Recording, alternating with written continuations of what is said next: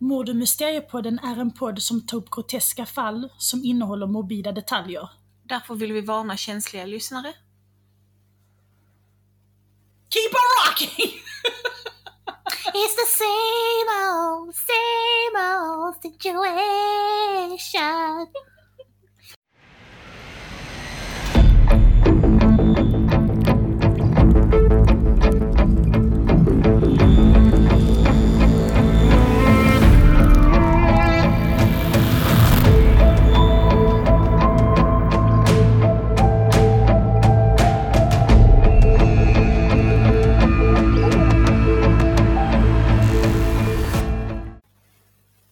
Hej och välkommen till Mord- och Mysteriepodden. Hej och välkomna.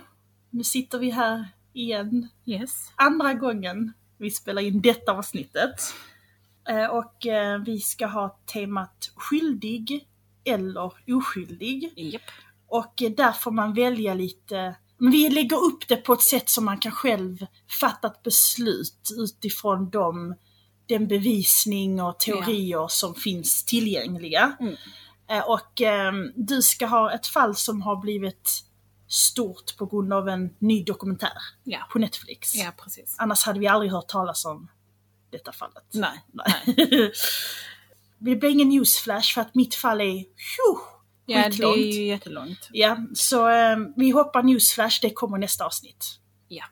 Yes, jag kör Ja. direkt. Som vi sa i slutet på vårt American Horror Story-avsnitt så har mitt fall som jag ska prata om idag nyligen fått uppståndelse. Jag kom över fallet av en slump då jag älskar dokumentärer. Mhm. Alltså alla dokumentärer. Jag med. Överallt har jag sett. Yep. Oavsett om det är den här Planet Earth Ja. till, jag vet inte, fake-dokumentärer. Fake dokumentär, vad är det? Nej, men jag satt och kollade i 1 timme och 50 minuter tror jag på en dokumentär på YouTube som hette Mermaid, The Body Found. Okej. Den var väldigt påhittad. Alltså det är en grupp studenter som har klippt ihop detta. Ja, men det är likadant med Slenderman. Det är också något som Och jag studenter har gjort. och var nästan... helt plötsligt har alla sett han. Men ja. Men man får väl kolla upp och se. Man kanske blir proved wrong någon gång. Jo, det är sant. Och det är då en kväll, jag och min sambo, han älskar också dokumentärer. Vi ska kolla på någonting och han säger att Netflix har släppt en ny dokumentär som verkar spännande. Och det är då den här dokumentären Tiger King han menar. Mm-hmm. Vi tittar på den och vi är fast. Den är jättespännande. Och, jag kommer inte riktigt in i den faktiskt. Nej. Jag kollar på 2 avsnitt. Men det är rätt tröga avsnitt i början faktiskt. Ja, jag tyckte inte om hur de handskades med djur, hur de utnyttjar dem. Det skär i mig. Så att jag... Och sen så tittade jag på den en gång så somnade jag. Så att det hade gått jättemånga avsnitt förbi när jag vaknade. Så var den slut. Och då, som sagt, jag kommer ju över detta fallet och jag kände att jag ville jättegärna prata om det. Så att ingen annan hinner ta det. Ja, så du är fort som fan. Så att jag gjorde det först. Beat you to it! Och sen är det ju ett nytt tema också. Skyldig eller oskyldig. Ja. Hur kul? Yes. Och alltså snälla lyssnare, ni är fantastiska. 15 000 lyssningar! Ja! Tack! Och alla fina kommentarer. Det är vissa som lägger ut såna jättefina kommentarer. Vi blir jätteglada. Vi blir helt röda i ansiktet. Ja. Jag kände bara igår när du screenshotade den dokumentären. Nej, när du screenshotade kommentaren att jag bara, nej men äsch då. Sluta, jag rodnar. Jag blev lika röd som ballongerna. Det var våra huvuden där. Ja. Och om ni inte vet vilka ballonger vi pratar om så la vi upp på Instagram och på Facebook. Där vi heter på Instagram Mord. Ja, säger du. Mord Mysteriepodden. Och Facebook Mord och Mysteriepodden. Ja. Och där lägger vi upp bilder på fallen.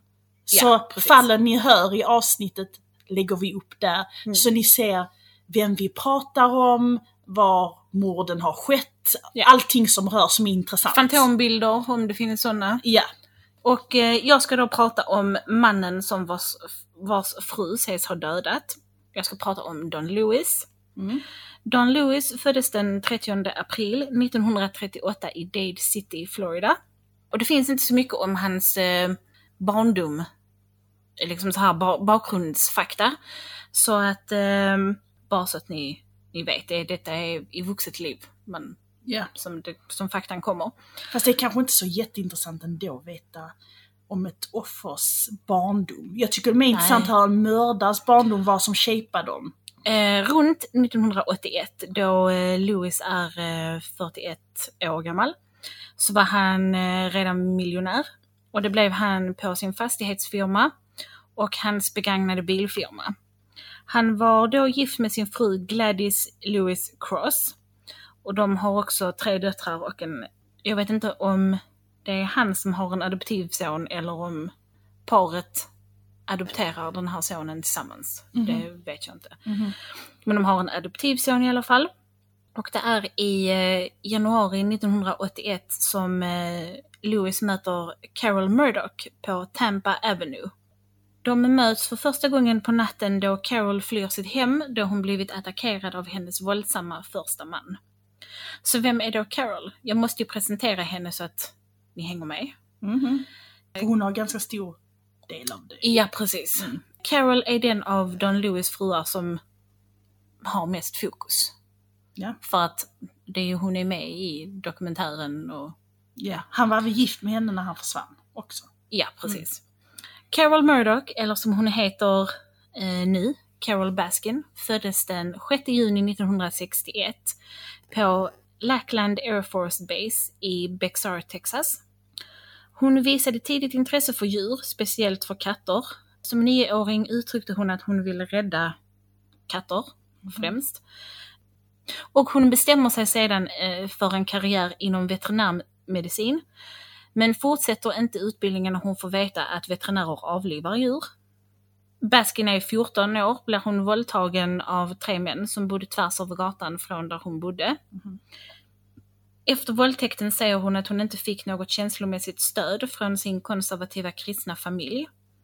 Hon hoppar av gymnasiet och lämnar sitt föräldrahem.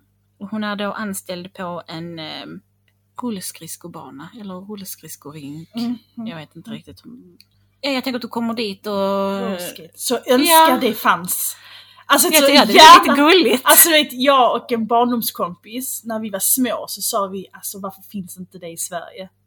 Jag tycker det är mysigt. Jag åkte rullor och dansat lite disco. Ja. Har visat inte det? Ska vi öppna? Ja! Vi kan podda därifrån. Världens minsta. Vi har bara 5 rullor i utgången. Man får ta med sig sina egna. Precis. Och ni har inte fått åka med dem utomhus. Så det måste sådana innehåller. Ja, Baskin lyfter sedan fram och tillbaka mellan Florida och Bangor, Maine. Och hon sover under parkerade bilar. Härefter så bestämmer hon sig för att hon ska köpa en Datsun lastbil. Och sover sedan i baksätet med sin katt.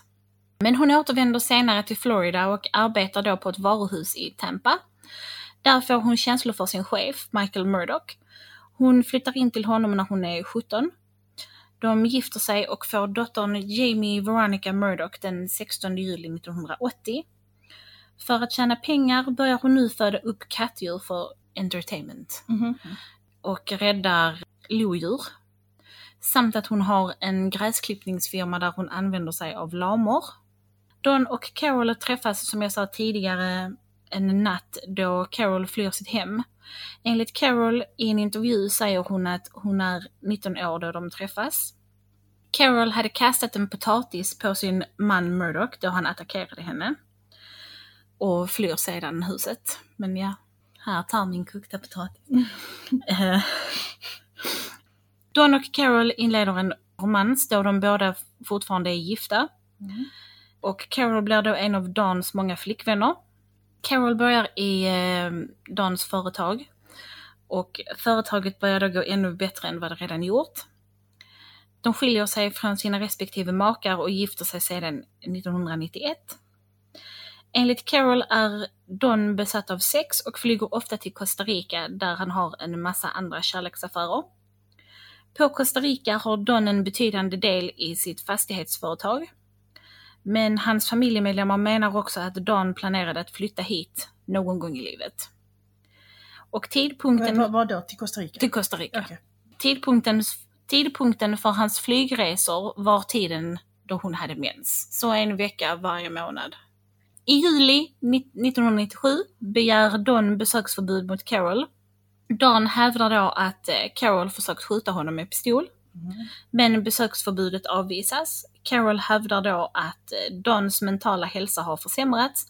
Hon säger också att Don anmälde besöksförbudet då hon sålde hans skräp som fanns på hans tomt.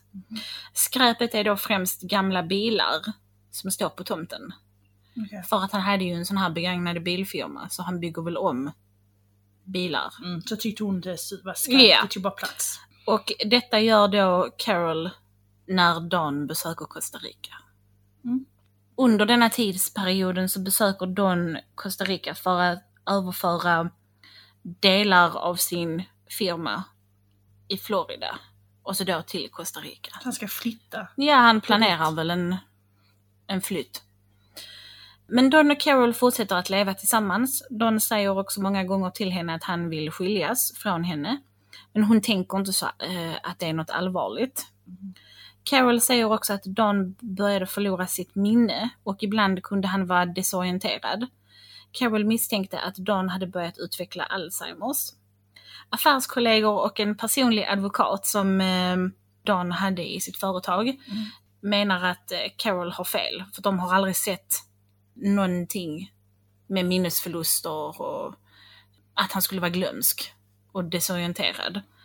Så de tycker han inte tänker väl på alla sina rendezvous han haft. Ja. Som... Vem vet? Så att de kan inte se en koppling till det.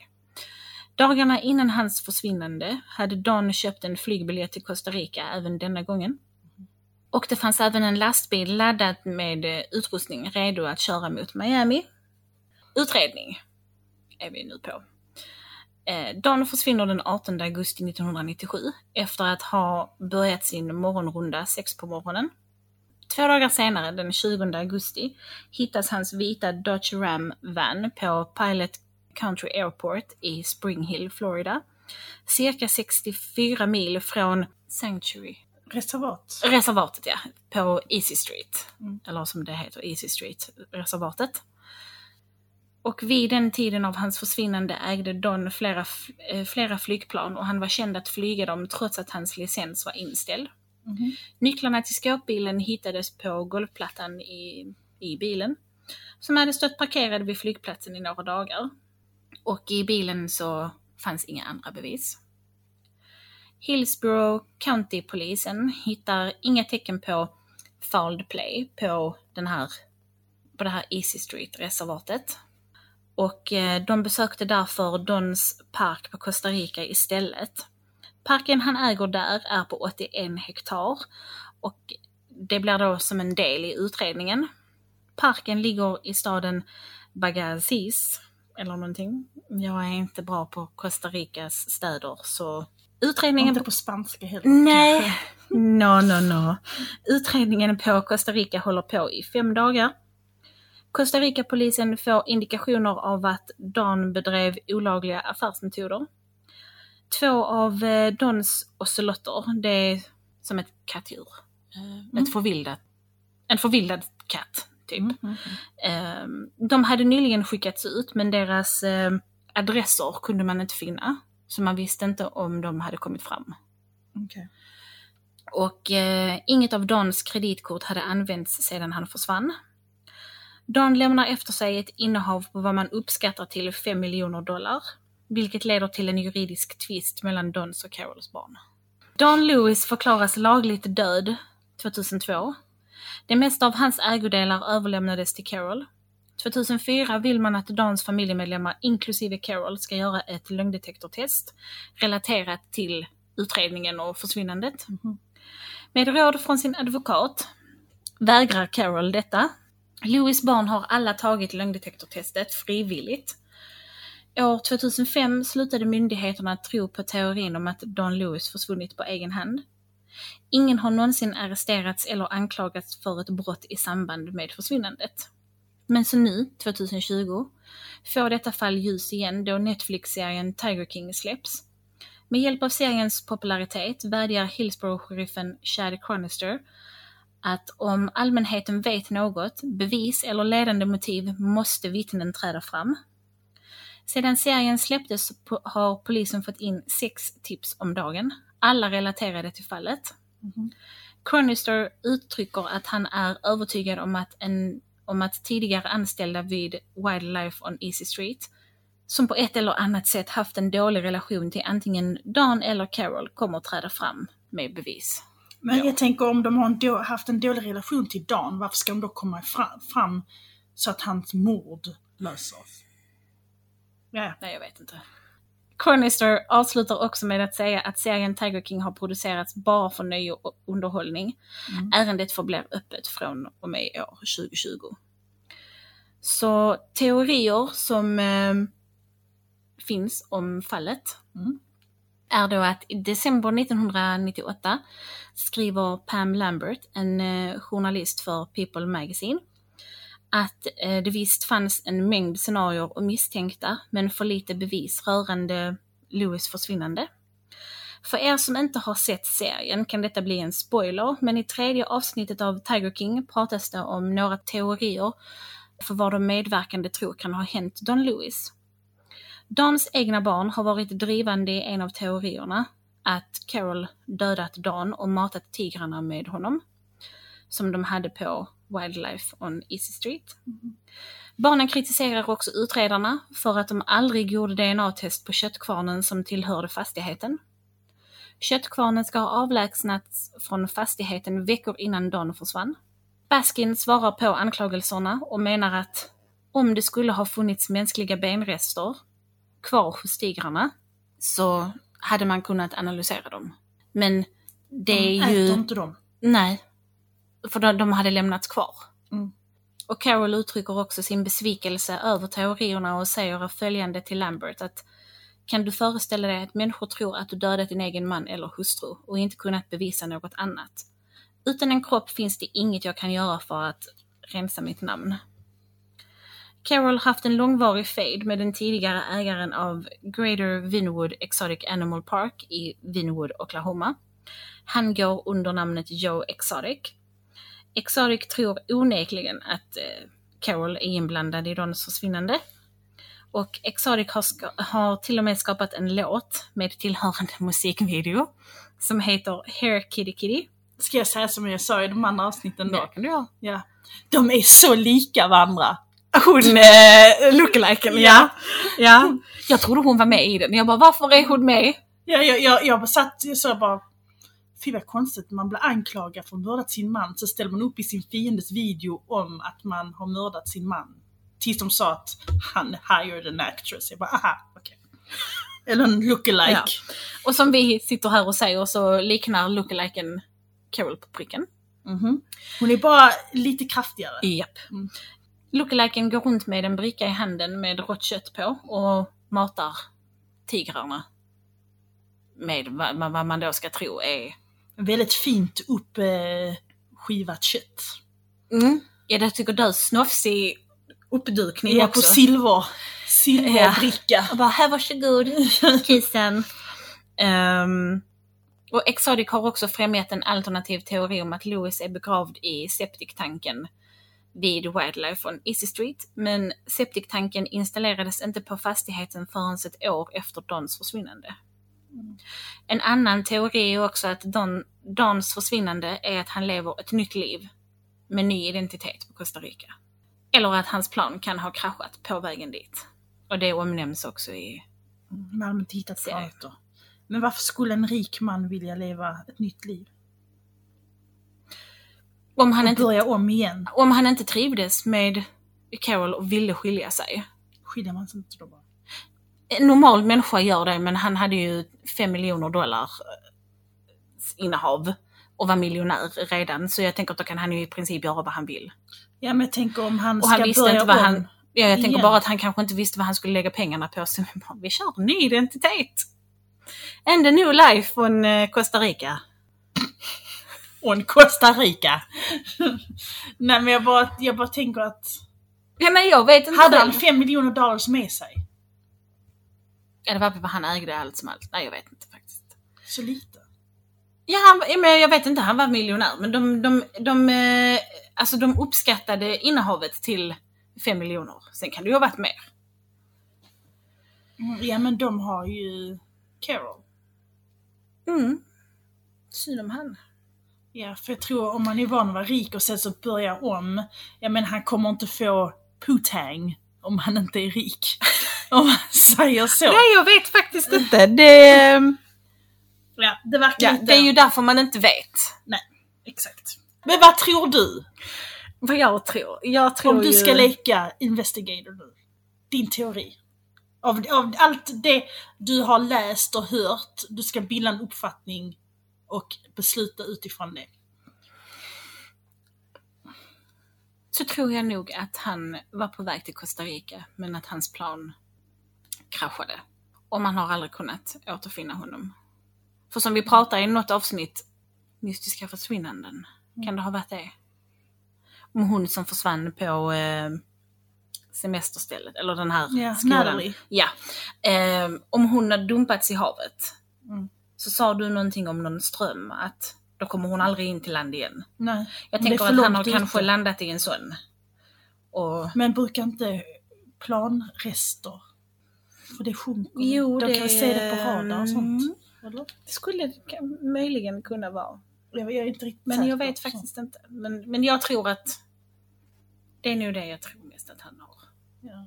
Jag tror inte att hon är skyldig i alla fall. För att jag tänker, om hon har varit så smart och kommit undan med mord i så många år, ställer man upp då med en dokumentärserie på Netflix. För att det ska man komma kan mer. om man är väldigt korkad. Men jag tror inte för att det ska se ut som att hon är bra. Alltså att du vet, hon ska föra alla bakom ljuset. Det kan vara så. Ja, jag tror att hon kan vara lite... Fast tänk då... För det är ju i princip alla de som är med. Ja, men tänk då, hon har klarat så här länge. För att ingen känner till om det. Ja. Alltså det är typ bara om lokalt. Det får det ju bara rykta i. Så det är liksom ingenting som hela världen känner till. Nej, jag vet faktiskt inte. Jag är dörrkluven till detta. Och hennes nya man, han liknar Prince Charles. Alltså jag var bara tvungen att säga det. Alltså, jag var bara tvungen att säga det. Han liknar Prince Charles.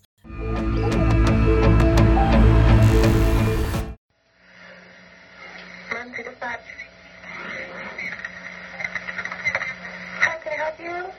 Yes, my son-in-law called. He went playing golf this morning at 9:30. My daughter's been missing since this morning. She's 8 months pregnant. She took her dog for a walk in the park. The dog came home with just a leash on. So the dog came back without your daughter? Right. Okay, what is your address, sister? Well, I'm at... Is that where she's... So, it's over at Maloma Park is where she went for the walk. What is Scott Lake's address? I can't remember.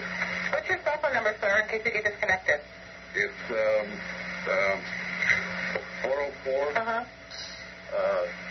Jesus, I can't believe I'm going for it. 404... Okay, so what's the address where she lives and she's missing from? Her address is... Over there between Encina and Icebrook Drive? Yeah. Okay, is that a house? What is your name? My name is Ron. I'm her stepdad. Okay, what is your name? Gransky. Gransky? Ranpski. Her husband, Scott Peterson, is on his way over to the park to play. What's your stepdaughter's name? Scott Peterson? No, your stepdaughter. Lacey Peterson. Lacey, P-T-E-R-S-O-N, right? P-E-T-E-R-S-O-N. And she's white, black, Hispanic, Asian? She's Portuguese and white. How old is she? She's 26.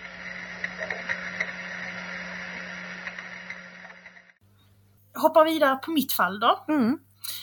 Och innan vi gör det, jag måste säga, för jag sa det i den andra inspelningen. Ja. I mitt fall med H.H. Holmes så sa jag att han blev arresterad i Boston.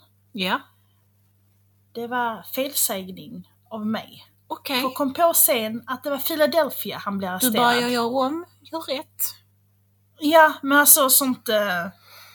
jag vill inte ge... Vet när jag kommer på att jag gett fel information, då vill jag kunna ändra om det. Såklart. Ja, men nu ska vi inte prata om H.H. Holmes, men vi ska prata om ett annat stort fall, men det är lite nyare än slutet av 1800-talet. Ja. Japp.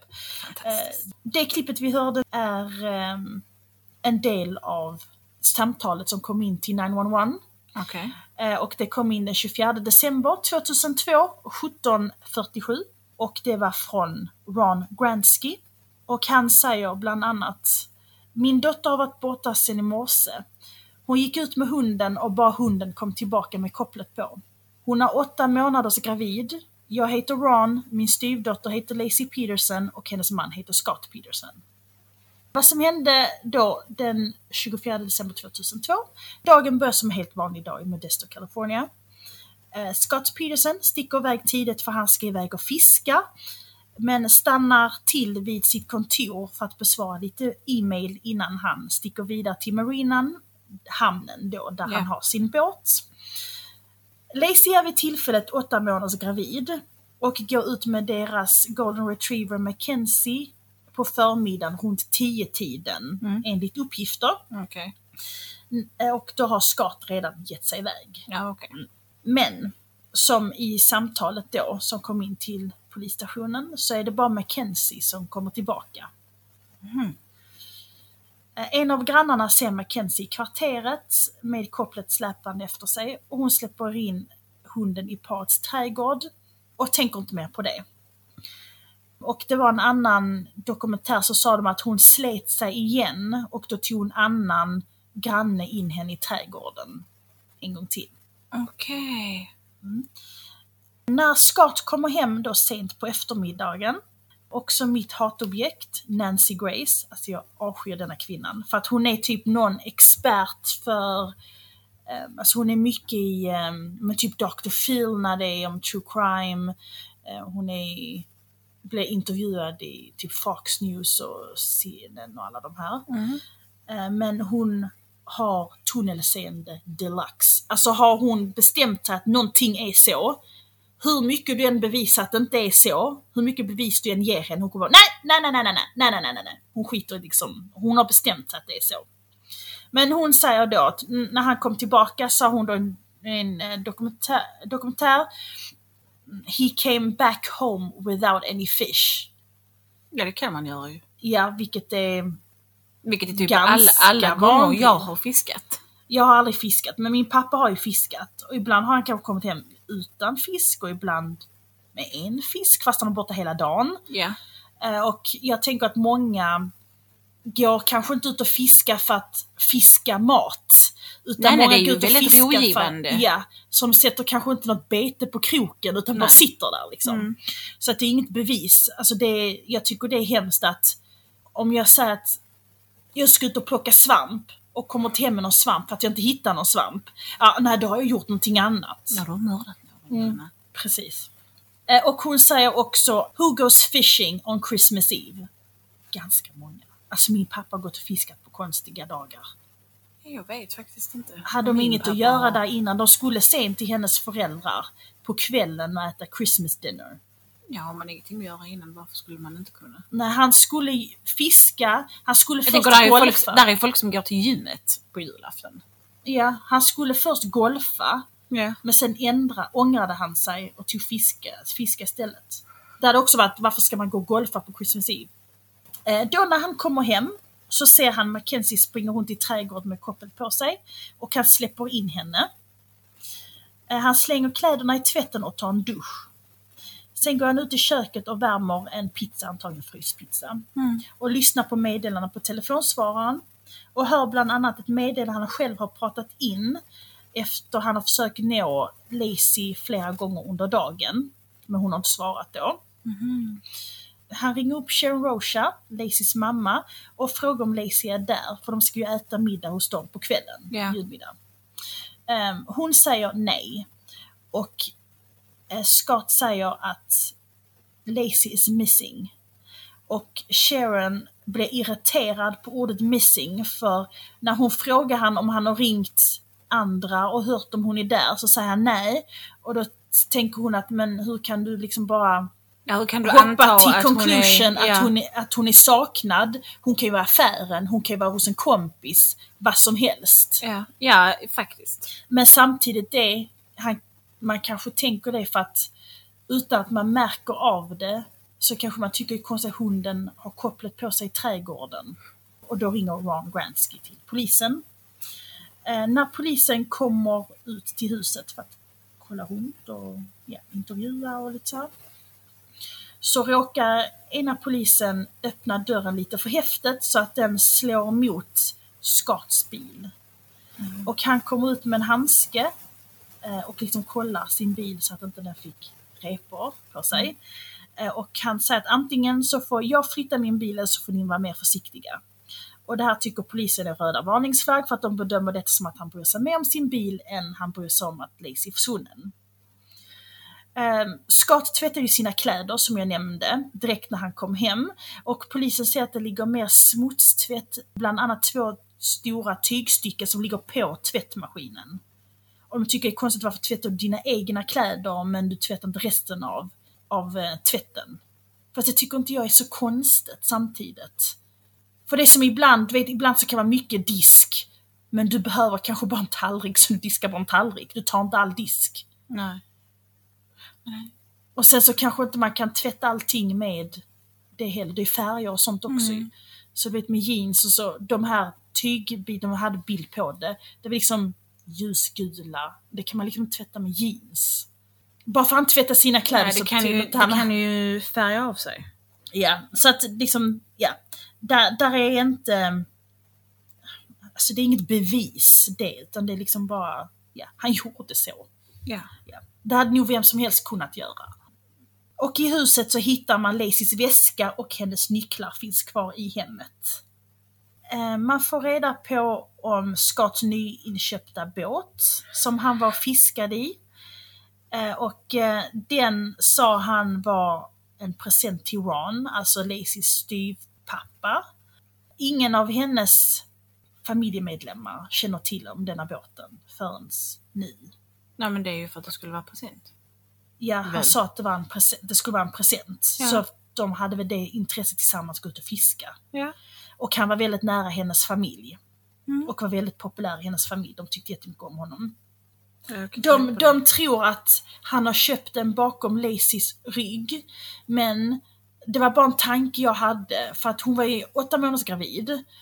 De skulle ha en pojke som de skulle döpa till Connor. De hade redan liksom bestämt namnet. Och hans babyrummet var redan klart. Och det var inrett i marint tema. Alltså båttema. Du vet sån här livboj över spjälsängen och sånt där. Ja. Så att där är ju intresse så att det kan mycket väl vara att hon kände till om båten. Ja. För det är hon som hade inrett så att, Ja, de har väl pratat, antar jag. Ja, det är lite svårt att veta för att man kan ju inte fråga henne. Nej. Ska vi se. Men den här båten då, polisen frågar om de får lov att titta på båten där den står, alltså på den hyrda platsen på marinan. Och det får de. Och den står liksom nästan som garage, alltså under tak. Okay. Så har du en plats, så det står liksom inte ute, står inte båten. Nej. Och när de ska in då i den här båtgaraget så säger Scott att där finns ingen ström. Så säger polisen, men det är helt okej, för han har sin ficklampa med sig, så han lyser upp med ficklampan och fotar. Och sen när de tittar på bilderna så ser de att det ligger cementformar på den här bryggan bredvid båten. Du har liksom eget utrymme där. Och sen polisen ringer och hör de som förser stan med el. Och de säger att där har inte varit något strömavbrott där. Så att det ska ha varit el den dagen. Okej. Sen vet jag inte om han kanske inte har betalt elen. Jag vet inte hur sånt funkar. Men ja. Det är ju ingen som vet. Nej. Man misstänker först inte Scott, för man tycker han är charmig och trevlig och väldigt hjälpsam. Det är bara att vissa poliser tycker att han beter sig lite konstigt. Men ju längre tiden går så får man ju mer och mer upp ögonen för honom, för man tycker att hans beteende är inte helt normalt för en man vars gravida fru saknas. Han gråter inte och han visar inga känslor, och som hennes partner så är ju han nummer 1 som suspect på listan. Alltså det är man ju alltid. Ja, jo. När det förhörs Scott så frågar de honom om ett lögndetektortest, vilket han går med på, men han backar senare när det närmar sig att ta det, och han vill inte ta det längre. Polisen tycker att han är väldigt lugn när han förhörs, vilket han är när man ser förhörsvideorna. Men du tog ju upp Gypsy Rose Blanchard, och hon satt ju storbölade i ett förhör, men hon var ju ändå skyldig. Så att det betyder inte bara för att du kan gråta så är du oskyldig. Nej. Och det är likadant som alltså jag själv, när jag tittar på mig själv. Alltså jag har ju varit på en begravning. En av min pappas kompisars fru dog. Och det var en begravning och det var jättemånga där. Och alla grät. Och jag kunde inte. Jag skämdes att inte jag kunde visa känslor. Så att jag, vet man mascara på sig. Så jag pillade av mascara från ögonfransarna och petade in i ögonen. Men så var det bara ett öga som reagerade, så såg ut som jag grät med halva ansiktet bara. Så jag fick sitta och fejka med andra. Så, bara för jag skämdes för att alla andra satt och grät. Journalisten Richard Cole säger att Scott var uppväxt i en stoic familj, där man inte visar mycket känslor. Nej, så kan det ju vara. Ja, stoic, alltså det är typ att, men lite så, jag tänker Superman, vet när han står med armarna i sidan och tittar upp. Ja, du vet så här. Det är liksom, man är ändå snäll, man är inte elak, men man måste ändå vara stark. Så att gråta visar att man är svag. Ja, inte svag, men säg om någonting händer i din familj och till exempel pappan i uppväxt var stoic, då kan inte han gråta för att han måste skydda alla. Ja. Förstår du? Han måste vara den starka som alla kan lean on. Lite så. Prosecutor-experten Ann Bremner säger att han visade inte mycket känslor liksom under den här processen. Men han hjälpte polisen så mycket han kunde, och polisen kan inte förvänta sig mer av honom än så. Så hon tycker inte heller att hans agerande var konstigt. Och polisen tycker också, du vet jag sa att han pratade in ett meddelande. Och där säger han liksom att typ hej baby, jag är på väg hem nu och klockan är si och så mycket, jag hinner inte till affären för att köpa det och det vad man nu skulle ha. Så om du kan göra det så hade det varit jättebra. Vi ses sen, I love you, bye bye, vet så här. Och polisen tycker det är jättekonstigt för att han är så kall. Och så tycker konstigt varför skulle han säga I love you, du vet, till henne. Och kalla henne baby, det tycker de, det kan inte de, du vet, plussa ihop. Varför skulle han inte kunna göra det? Det är väl... Eller hur? Men journalisten då, Richard Cole, han säger att bara tidigare, alltså någon vecka innan hennes försvinnande, så hade han hjälpt henne plantera i trädgården för att hon var höggravid, så hon kunde inte böja sig ner. Alltså det tog längre tid för henne att böja sig ner. Men de har väl älskat varandra och varit par? Alltså... Ja, och sen så sa han också att under julgranen som hon skulle få då, alltså dagen efter, så var det en dyr designerväska. Så han sa att det låter inte som någon som planerar att döda sin fru då, att han går ut och köper en dyr designerväska. Det låter inte som att han skulle döda sin fru överhuvudtaget. Nej, precis. Polisen startar en helt egen tipstelefonlinje som bara är till för tips som rör Lacys försvinnande. Så människor kan då ringa med minsta lilla tips de har om detta fallet. Och det kommer in många tips. Flera personer ringer in och säger att de har sett vad de tror är Lacy. De beskriver en kvinna som var höggravid, kort, hade mörkt axellångt hår och på promenad med en golden retriever. Och ett vittne säger att hon kommer ihåg henne så väl, för när hon åkte förbi henne med sin bil då, så såg det mer ut som hunden var ute och gick med henne och inte tvärtom. Så hon tänkte att stackars tjej som är liksom höggravid och sen så får hon gå liksom struggle med sin hund. Så att hon kom ihåg henne på grund av att hon hade den tanken. Polisen får även in tips där de har sett en höggravid kvinna kissa vid sidan av en väg, sen blir inschasad i en skåpbil av några män. Alla de här tipsen som kommer in att de har sett denna höggravida kvinnan säger alla att det är runt 10-tiden på förmiddagen. Men då är Scott redan och fiskar. Och då kan ju inte han vara skyldig. Och då passar inte detta in i polisens... de redan börjar pussla ihop. Deras timeline. Typ. Ja, precis. Och man har ju redan valt att sikta in sig på Scott. Ja. Så att de här följs inte upp. Polisen säger att de har hittat kvinnan som alla snackade om, som alla har sett. Och hon liknade Lacey och hennes hund liknade Mackenzie. Men frågar man de här vittnena, vilket de gjorde i en dokumentär, så säger alla samma sak. De ringde in till polisen. Polisen sa, vi kommer komma ut och ta statement. Ingen kom dit och pratade med dem. Varför ställer man sig in på en person som man gör med honom? Jag vet inte. Jag blir illamående. Så att de inte har följt upp de här vittnesmålen, då kan ju inte de utesluta att det är den kvinnan de har sett. Eller hur? Det makes no sense. För att det är en annan sak om att säga, ja, den här bilden och den här bilden, vem såg det? Jag såg henne. Men jag då vet vi att det är en annan. hela polisstyrkan. Eller hur? Därför litar inte jag på poliser. Bara kände jag nu helt spontant att jag... Vid den här tiden, alltså i början av 2000-talet, så var inte Modesto en jättesäker stad.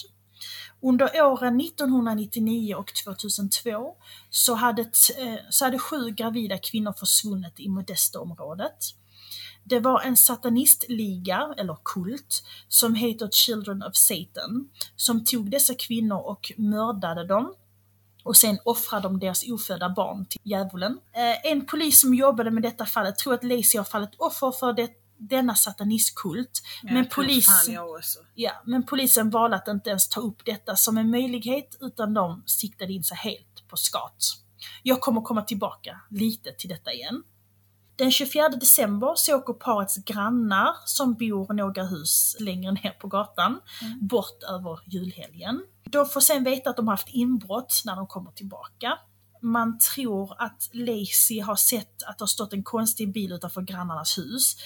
Jag tror att liksom alla känner varandra så väl så de vet liksom om det är någon bil som inte någon i grannskapet har. Ja, men det är klart, är det något sånt villaområde, vilket är. Såklart så håller de ju koll på varandra. Ja, och hon visste säkert att de skulle resa bort också. Ja. Men hon kanske har då sett att någon har kommit bärades på en tv eller liknande. Hon beskrivs av många, bland annat sin mamma, att hon inte var rädd för någon eller något.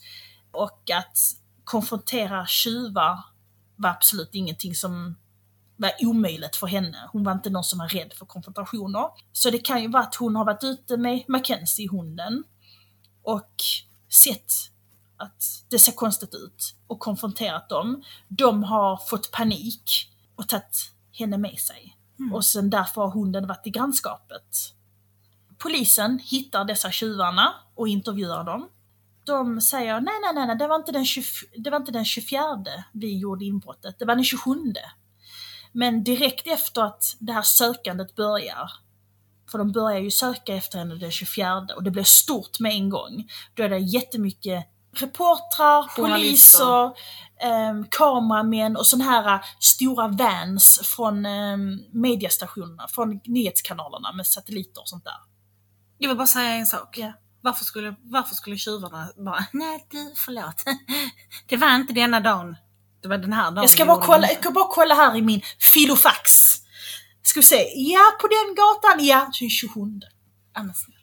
Fast det är det också att vilka tjuvar hade gjort inbrott i ett hus på en gata där det står redan poliser och massa kameramän, mediapersoner, och det är full uppståndelse på denna gatan. Vem hade gjort det? Ingen hade gjort det. Det makes no sense in my book. Right. Men till polisen så makes det här sense. Så att de får typ något fjantstraff för inbrottet bara. Och de tänker inte mer på det, att det är konstigt. Under ett av förhören man har med Scott så frågar man om han har biljetten kvar för incheckningen på marinan. Vilket han inte har, för den har han slängt. Som man brukar göra med kvitton. Ja, men då tycker polisen,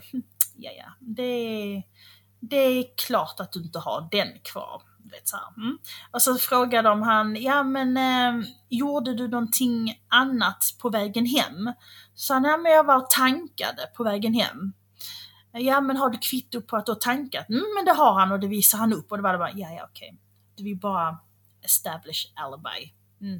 Det kunde vi tänka oss om dig. Du vet, så det kvittar vad han gör.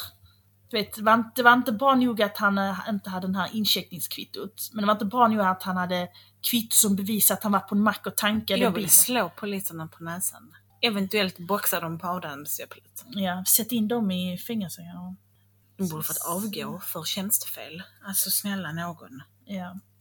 Kommer du ihåg i det första avsnittet vi hade när jag pratade om Chris Watts, att hans älskarinna kollade upp en annan älskarinna i ett känt fall för att kolla hur mycket hon tjänade? Det är detta fallet. Ja. Och det var Amber Fry som hon kollade upp, och som ni kanske förstår då, så var Amber Fry älskarinnan, men hon trodde att hon var Scott Petersons flickvän.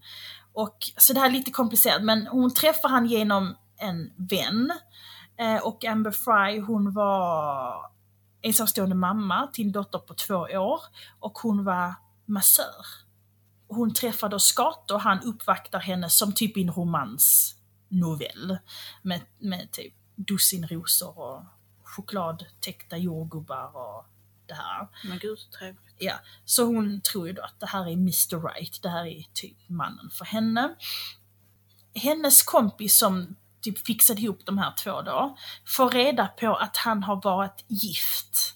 Inte att han är gift, utan att han har varit. Jag vet inte hur hon har fått reda på det. Hon konfronterar Scott om detta, så att hon har fått reda på detta, och hon vill att han ska berätta det för Amber. Och han gör ju det. Och han säger att det är väldigt svårt att prata om det, och han blir emotionell och säger att det här är den första julen han ska fira utan sin fru, och det är innan hon försvann. Jaha. Och Amber erkänner att han har inte sagt att hon var död eller att hon är försvunnen, men hon antog att något sånt hade hänt. För att hon såg att det var jobbigt för han att prata om det, så hon inte frågade vidare. Så hon antog att han var enkling. Men det kan ju också vara att han försökte få det låta som att hon har lämnat mig från annan, vi har skilt oss och det var jobbigt. För man kan ju fira en första jul utan någon av olika anledningar. Ja. En vecka efter Lacys försvinnande så får hon nys om det här då, och hon ser Scott på tvn. Att han är lite i bakgrunden, och hon ringer då polisen och säger att hon tror att det är hennes pojkvän. Och såklart så vill ju polisen sätta dit han. Så att de skaffar en tape recorder så hon kan spela in samtalen med Scott. De spelar in 29 timmars av samtal mellan de 2. Och på nyårsafton 2002-2003 då, så har man stor memorial för Lacey, för hon är fortfarande försvunnen. Hennes mamma tackar alla, och det gör även Scotts mamma. Alla som varit med och hjälpt i sökandet och alla frivilliga och så. Scott vill inte synas och prata inför massorna av människor som står där. Så han är liksom i publiken lite åt sidan. Man ser att han pratar i telefon. Men då får man reda på att han ringer till Amber. För att de spelar in detta samtidigt. Och han önskar henne gott nytt år och säger att han är i Paris nära Eiffeltornet. Och det är så vackert här, och han drar att han har varit ute och joggat i Paris och bla bla bla. Tror det är januari månad som polisen drar ihop en presskonferens och bjuder in median och familjemedlemmarna, och de säger att de har något stort i fallet.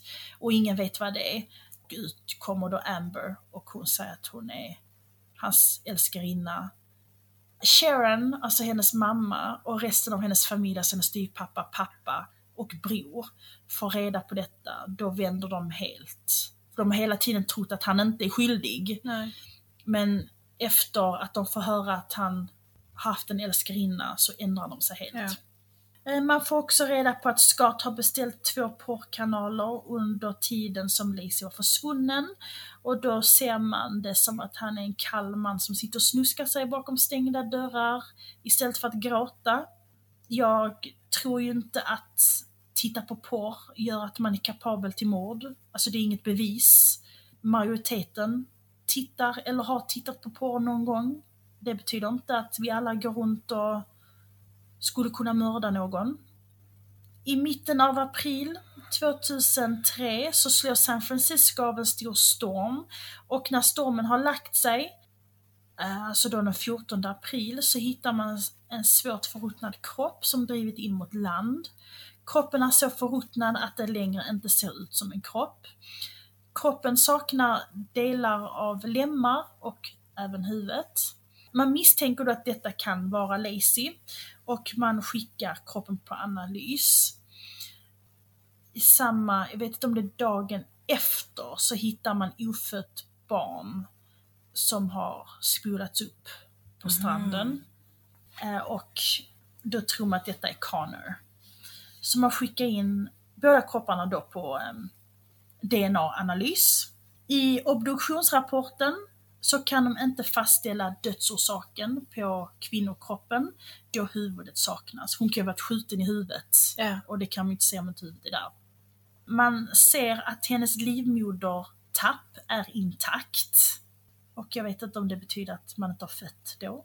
Det var i dessa vatten som Scott var och fiskade dagen då Lacey försvann. Så nu skapar man teorin att han har mördat henne på morgonen, lastat upp henne i sin truck och kört med en död kropp på ett öppet flak hela vägen till marinan som låg en väldigt bra bit bort från hemmet. Där ska han ha burit henne till båten och lastat in henne i båten då och kört ut båten. Och du vet, jag sa cementformar att de hittade. Att han har gjort cementblock i de här formarna och sen lindat dem runt kroppen som ankare. För att det ska hålla ner kroppen. Okay. För att inte hon ska kunna bli hittad och för att hon ska ligga på botten. Och vissa experter har haft teorin om att hon har slängts ner hel. Men att hon har varit liksom fast vid botten. Så när du är fast vid botten men du rör dig ändå. Ja, fast inte flyter upp utan rör från sida till sida. Ja, det är för strömmarna ju. Ja, att hennes lemmar har skurits av stenar på botten. Aha.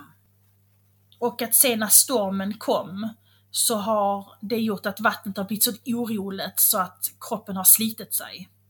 Vilket jag tycker är konstigt. Då, om inte det är väldigt grunt vatten så borde inte vädret påverka vattnet på botten. Nej, precis. Eller hur? Ja. Det är jättekonstigt tycker jag. Så jag tror inte riktigt på den teorin. Och de säger ju det också att de här cementblocken, de vägde bara några kilo styck. Och att de hade inte kunnat hålla ner en kropp alls. Jag kollar upp lite snabbt bara. Ja. Men när du ska föda och du börjar öppnas. Det är typ då den livmodertappen släpper. Eller vad man ska säga. Har man ingen den mjuknar upp. Och det är då vattnet går. Ja, men har du livmoderhalstappen försvinner inte? Nej, den försvinner. Har man ingen livmoderhalstapp? En livmodertapp sen? Jag vet inte om du får en ny. Jag vet inte, för jag har aldrig fött, Johanna. Ja, skitsam. Men den var i alla fall intakt. De sa ju att de hittade ett ofött barn som hade sköljts upp. Jag vet inte riktigt hur de har bestämt att det är ett ofött barn. För när barnets kropp hittas så hittar man varken navelsträngen eller moderkakan. Jag hade förstått om de hittade barnet med navelsträngen kvar. Då kan jag förstå att man tänker att det är ofött barn. Men om navelsträngen är klippt så förstår jag inte hur de har hoppat till den conclusion. Nej. Man hittar tejp runt halsen på barnet. Jag vet inte om någon har satt dit tejpen eller det har varit skräp i havet som har bara fastnat. Nej. Och man hittar även tejp på kvinnans kropp, för hon har kläder på sig, så på kläderna så är det tejp. Och man bedömer genom DNA att kropparna tillhör Laci Peterson och Connor Peterson. Dr. Michael Baden, som jag har pratat om i Okänd mördare. Jag hade om Long Island serial killer. Ja, just det. Ja, då kom Dr. Michael Baden upp också. Han är en obducent då som är väldigt duktig. Han säger att när han kollar på det att mycket tyder på att Lacis huvud och lemmar har avlägsnats innan hon dumpade i vattnet. Och han kan inte fastställa hur Connor har kommit ur kroppen på Laci. Men tror att han har legat skyddad i flera månader. Alltså medan hon har legat i vattnet så har han legat i magen i flera månader. Och magen har väl förruttnat på henne så den öppnats upp. Och då han ramlat ut. Ja. Och sen sköljts upp. Och han har liksom hittats kort efter att han har lämnat magen. Ja. Men då tänker jag igen, om han lämnar magen, då borde han ju fortfarande ha sin navelsträng. Navelsträngen, den borde ju vara med. Ja. Tänker jag också. Ja. För att den sitter ju fast i hand. Och samtidigt så förklarar ju det den intakta livmodertappen på henne också, att hon har inte fött. Nej, fast då tänker jag så här. Om hon är så svårt förruttnad, för han har ju legat lika länge i vatten som hon. Ja. Han har ju dött samtidigt som henne, för han kan ju inte överleva när hon dör. Nej. Hur kan inte han vara förruttnad? För han var inte förruttnad alls. Han hade lite märken på ena sidan av kroppen. Det stod han var mutilated på ena sidan av kroppen. Och det vet jag inte om det är någon som har gjort det mot honom med kniv eller någonting sånt. Eller han har fått det för han har slått upp mot stenar så att det rivets på honom. Men han var inte förruttnad alls. Det är jättekonstigt. Så det kan inte vara att hans navelsträng har förruttnats. För att han borde ju förruttna snabbare än hon, för att babys har ju känsligare hud än vad en vuxen människa har. Och vad jag vet så är inte fostervattnet något magiskt. Alltså som man tänker, eller det är det kanske, som man tänker man lägger in någonting i alkohol. Jag vet att om barn river sig, alltså små spädbarn, så kan du dutta bröstmjölk på såret. Ja, men det är inte fostervatten. Och att det går liksom försvinner snabbt. Nej, men jag tänker att det är kanske inte magiskt så, men alltså att det jag vet inte faktiskt. Nej. Men du vet, jag sa satanistkult ju. 7 månader innan Laci försvann, alltså 2 maj 2002, så försvinner Evelyn Hernandez, som var 9 månaders gravid när hon försvann. Och när hon försvann så hade hon sitt äldsta barn med sig. Hon hade redan ett barn sedan innan. Och det var då den 5-åriga Alex som hon försvann med. Jag vet inte om det är så intressant, men pappan till Alex var jag tror han var soldat av något slag. Och han blev utkallad på någonting, så han fick aldrig veta att han hade en son. För att det var innan Evelyn fick veta att hon var gravid. Och Alex visste inte vem sin pappa var. Och sen så blev hon gravid en andra gång då. Jag tror hon skulle döpa, det var en pojke, jag tror det var Fernando hon skulle döpa den ofödda till. Och pappan då till den här ofödda sonen var en man som heter Herman, och han var gift. Det är han som anmäler henne försvunnen ungefär en vecka efter att hon försvann. Ja, men hon är ju gravid med hans barn. Och han undrar ju vad som händer. Ja. Polisen tar inte hans anmälan på allvar, utan tror att hon har åkt iväg till en annan stad för att föda och inte vill att han ska vara med, tror de. Och då senare i maj så hittar man en torso i San Francisco Bay, samma vatten där man hittar Laci. Den här torson saknar huvud, händer och medparten av benen. Man hittar halva låret ungefär och sen inte mer. När kroppen hittades så bar den mammakläder, precis som Lacis kropp. Det var Evelyn de hittade då. Ja, man förstod. Fostret som Evelyn bar på finns inte kvar i hennes mage, precis som med Lacey då. Skillnaden är att Evelyns ofödda son har fortfarande inte hittats och inte heller hennes 5-åriga son.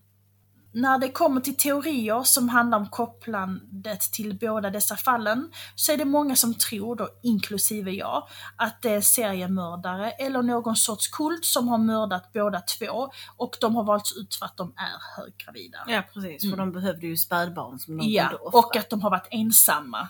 Visst, Evelyn gick med sin 5-åring, men vad ska han göra?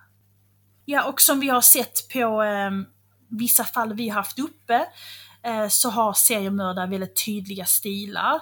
Till exempel Danny Rollins bröt sig in och mördade college-studenter. The Chicago Ripper Crew tog kvinnor och skar av deras vänstra bröst. Och H.H. Holmes mördades och sålde skeletten. Alltså det är väldigt tydliga mönster. Ja.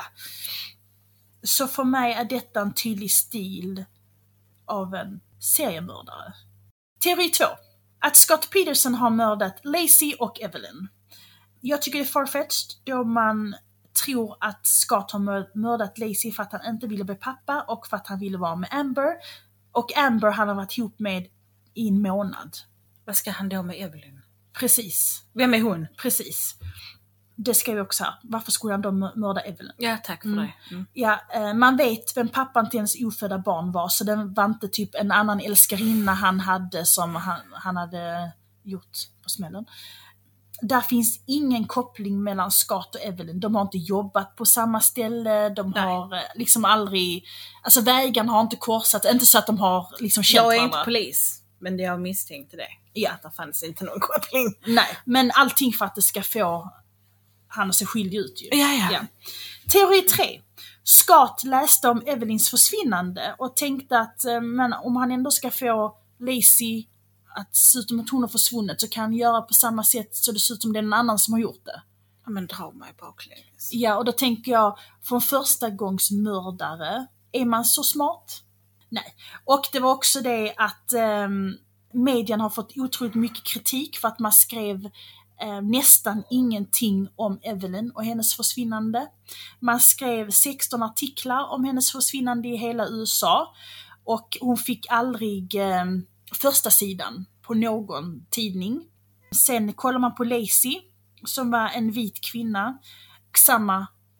under samma omständigheter. Hon fick otroligt mycket media coverage. Hon var på första sidorna väldigt ofta och då har man liksom kritiserat medien för att det var bara för att Evelyn var latina som inte hon fick plats i medien.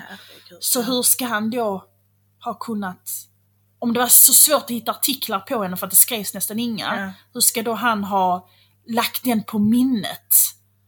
Vissa experter har sagt att de tycker inte att det är en självklarhet att Lacey och Evelyns huvud och lemmar har avlägsnat innan de dumpades i San Francisco Bay.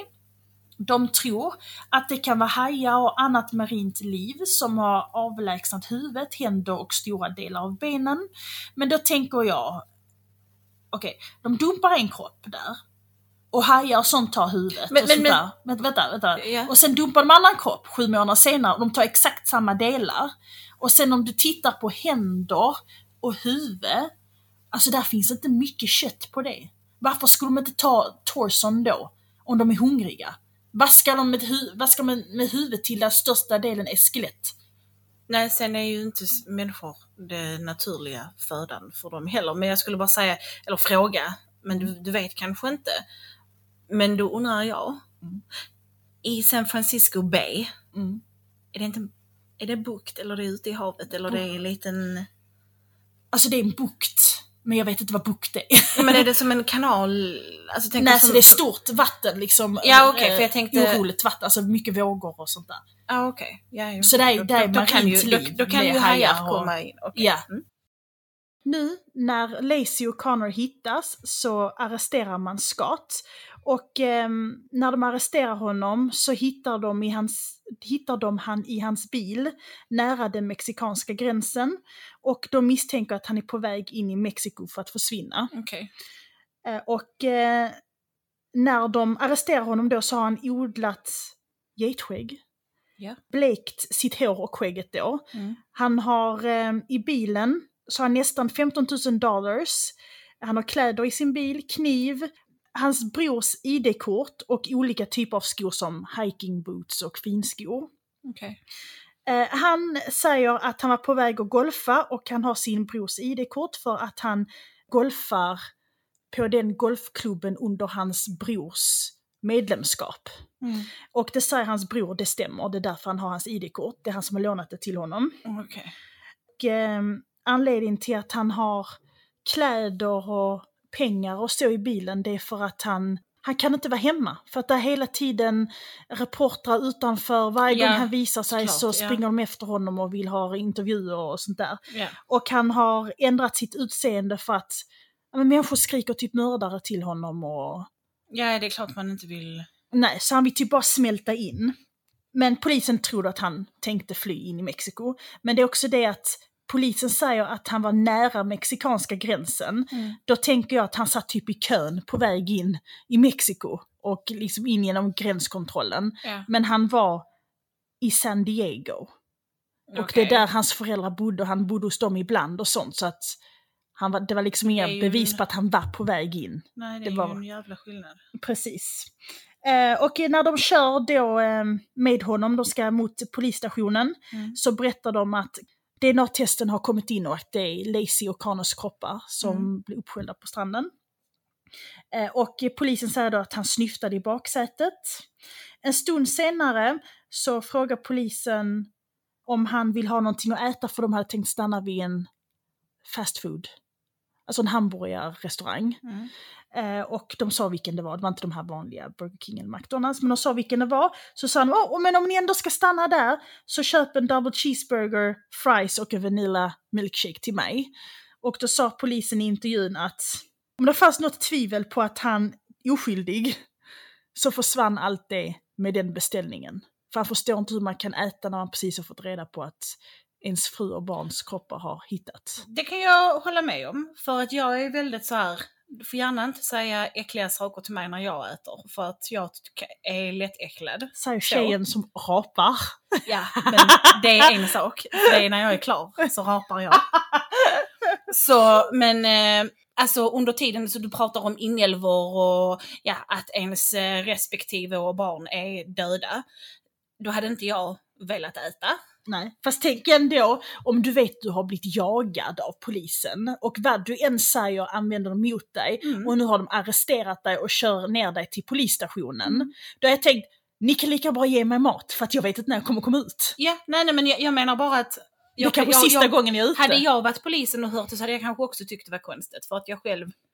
Ja. Stjärnadvokaten Mark Geragos, han har bland annat representerat Winona Ryder och Michael Jackson. Och, han säger om fallet i en intervju med Larry King att de har inga bevis som ens pekar lite på att det är Scott som är skyldig. Och när Scotts mamma ser detta så hör hon av sig till Mark och ber honom ta fallet. Han blir rådd att inte göra det, för misslyckas han och Scott åtalas så kan det förstöra hela hans karriär. Men det är inte Mark orolig för han är en veteran. En gammal räv. Ja, han har liksom många kända klienter och han är ett stort namn inom the business liksom. Medan han kollar mer in, alltså medan han pluggar fallet mer och mer. Innan var han mitt emellan. Alltså han visste bara typ att det polisen har att komma med är inga fasta bevis på att han är mördaren. Men ju mer han studerar fallet så går han från att vara mitt emellan till att vara helt övertygad om att han är oskyldig. Och som mitt hatobjekt då Nancy Grace säger, hade jag varit en mördare så hade jag också anlitat Mark Geragos. Så det kvittar vad Scott gör. Ja. Och sådana experter de säger också att han var tvungen att ha en advokat som är van vid kameror, all media attention som detta fallet fick. För han hade inte haft det så hade den advokaten inte klarat av trycket. Nej. I juni 2004 drar rättegången igång och det blev en riktig mediacirkus.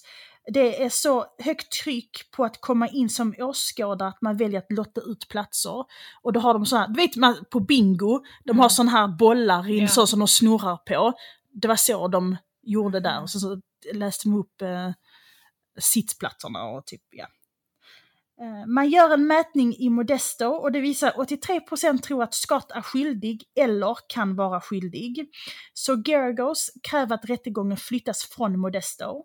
Och det gör den till en stad i närheten där man får in samma lokalnyheter som i Modesto. Så en som liksom expert, han sa att de borde flytta det till Los Angeles där inte nyheten var så intensiv. Utan den försvann bland de andra nyheter. Nu var detta lokalnyheter, det är mer intensivt då. För att det är lokalt.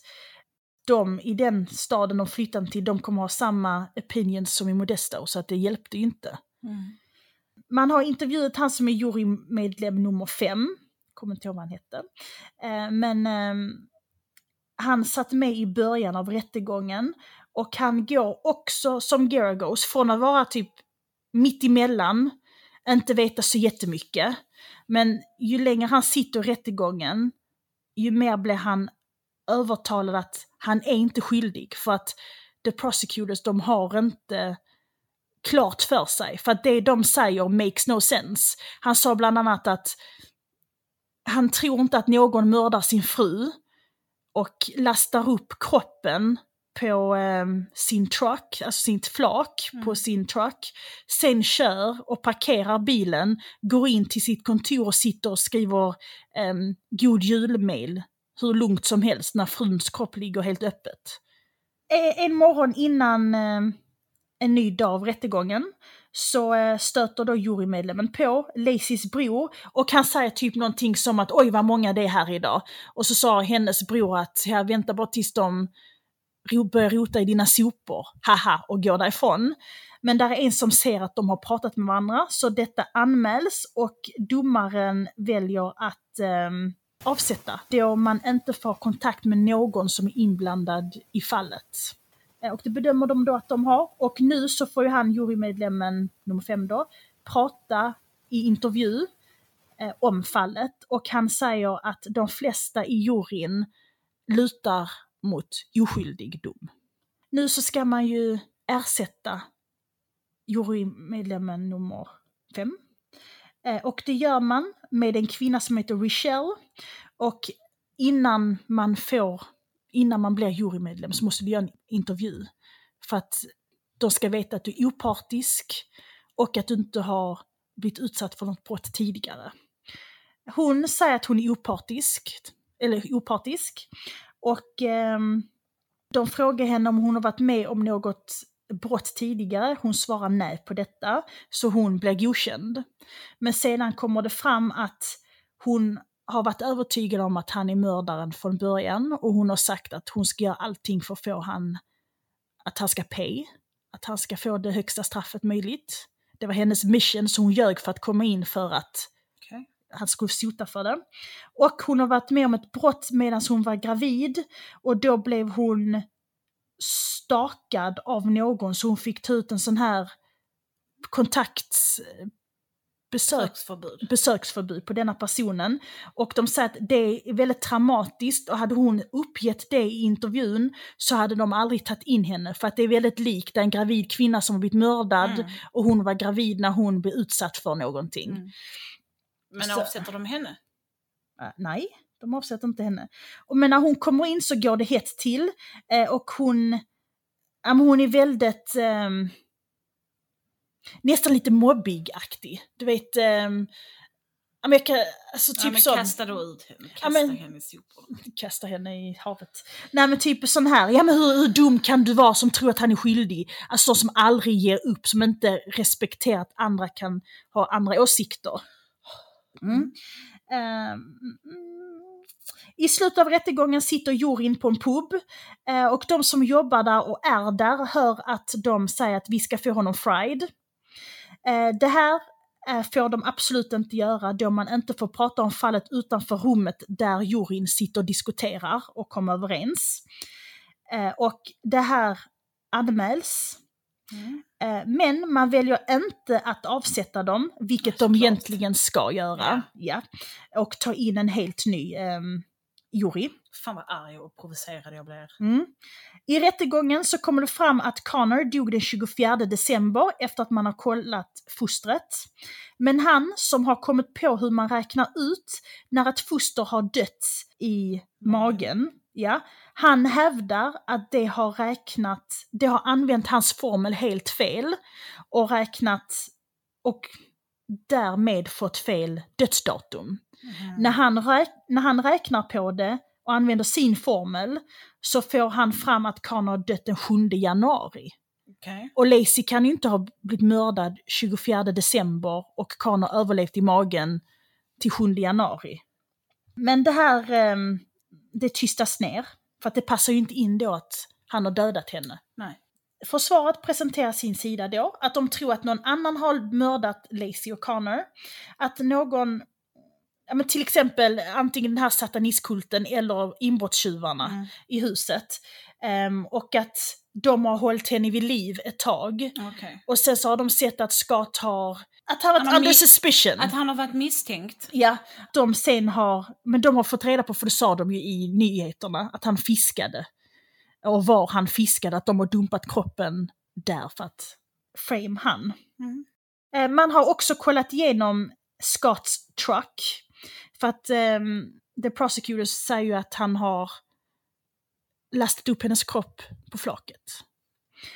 Och man har kollat igenom hela hans truck väldigt grundligt. Där är ingen typ av DNA att Lacey har legat på flaket. Där är inget blod, där är inga fiber från kläder, inget hår, ingenting. Och man ser också att bilen har inte blivit tvättad på länge. Okay. Så att det är inte att han har tvättat bort spåren. Nej.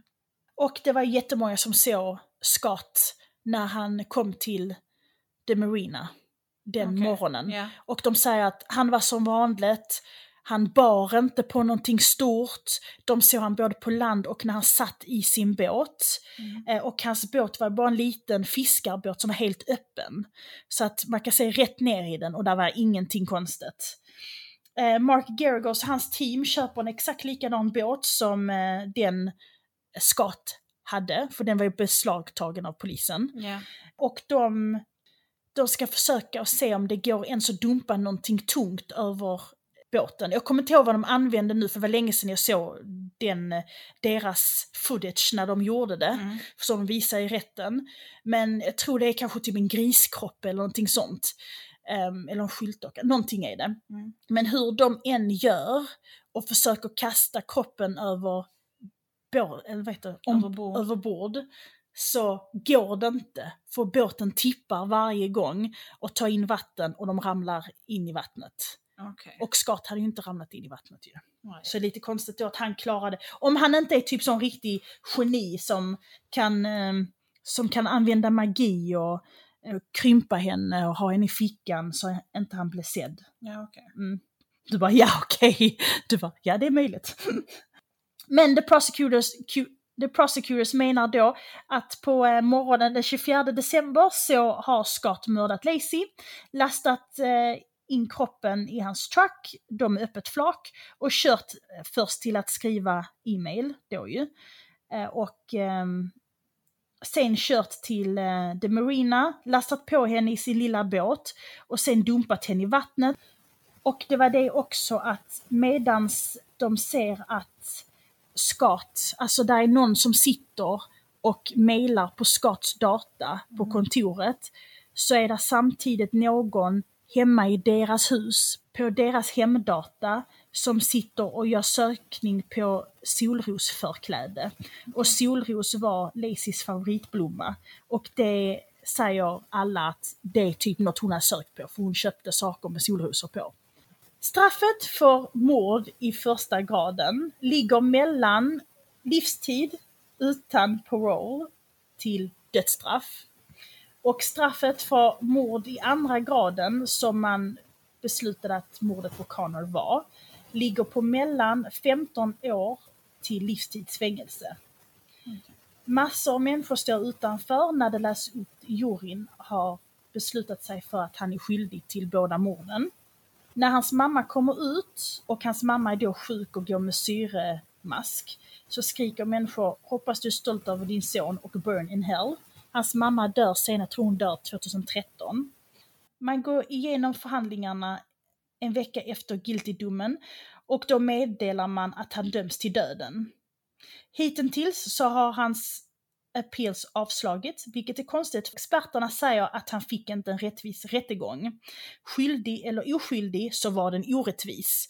Och staten är skyldig att ge han en rättvis rättegång där allting följer protokollet för att det ska bli så rätt som möjligt. Alla bevis som ska fram och allt ska presenteras rätt. Juryn ska vara opartisk och allt det här.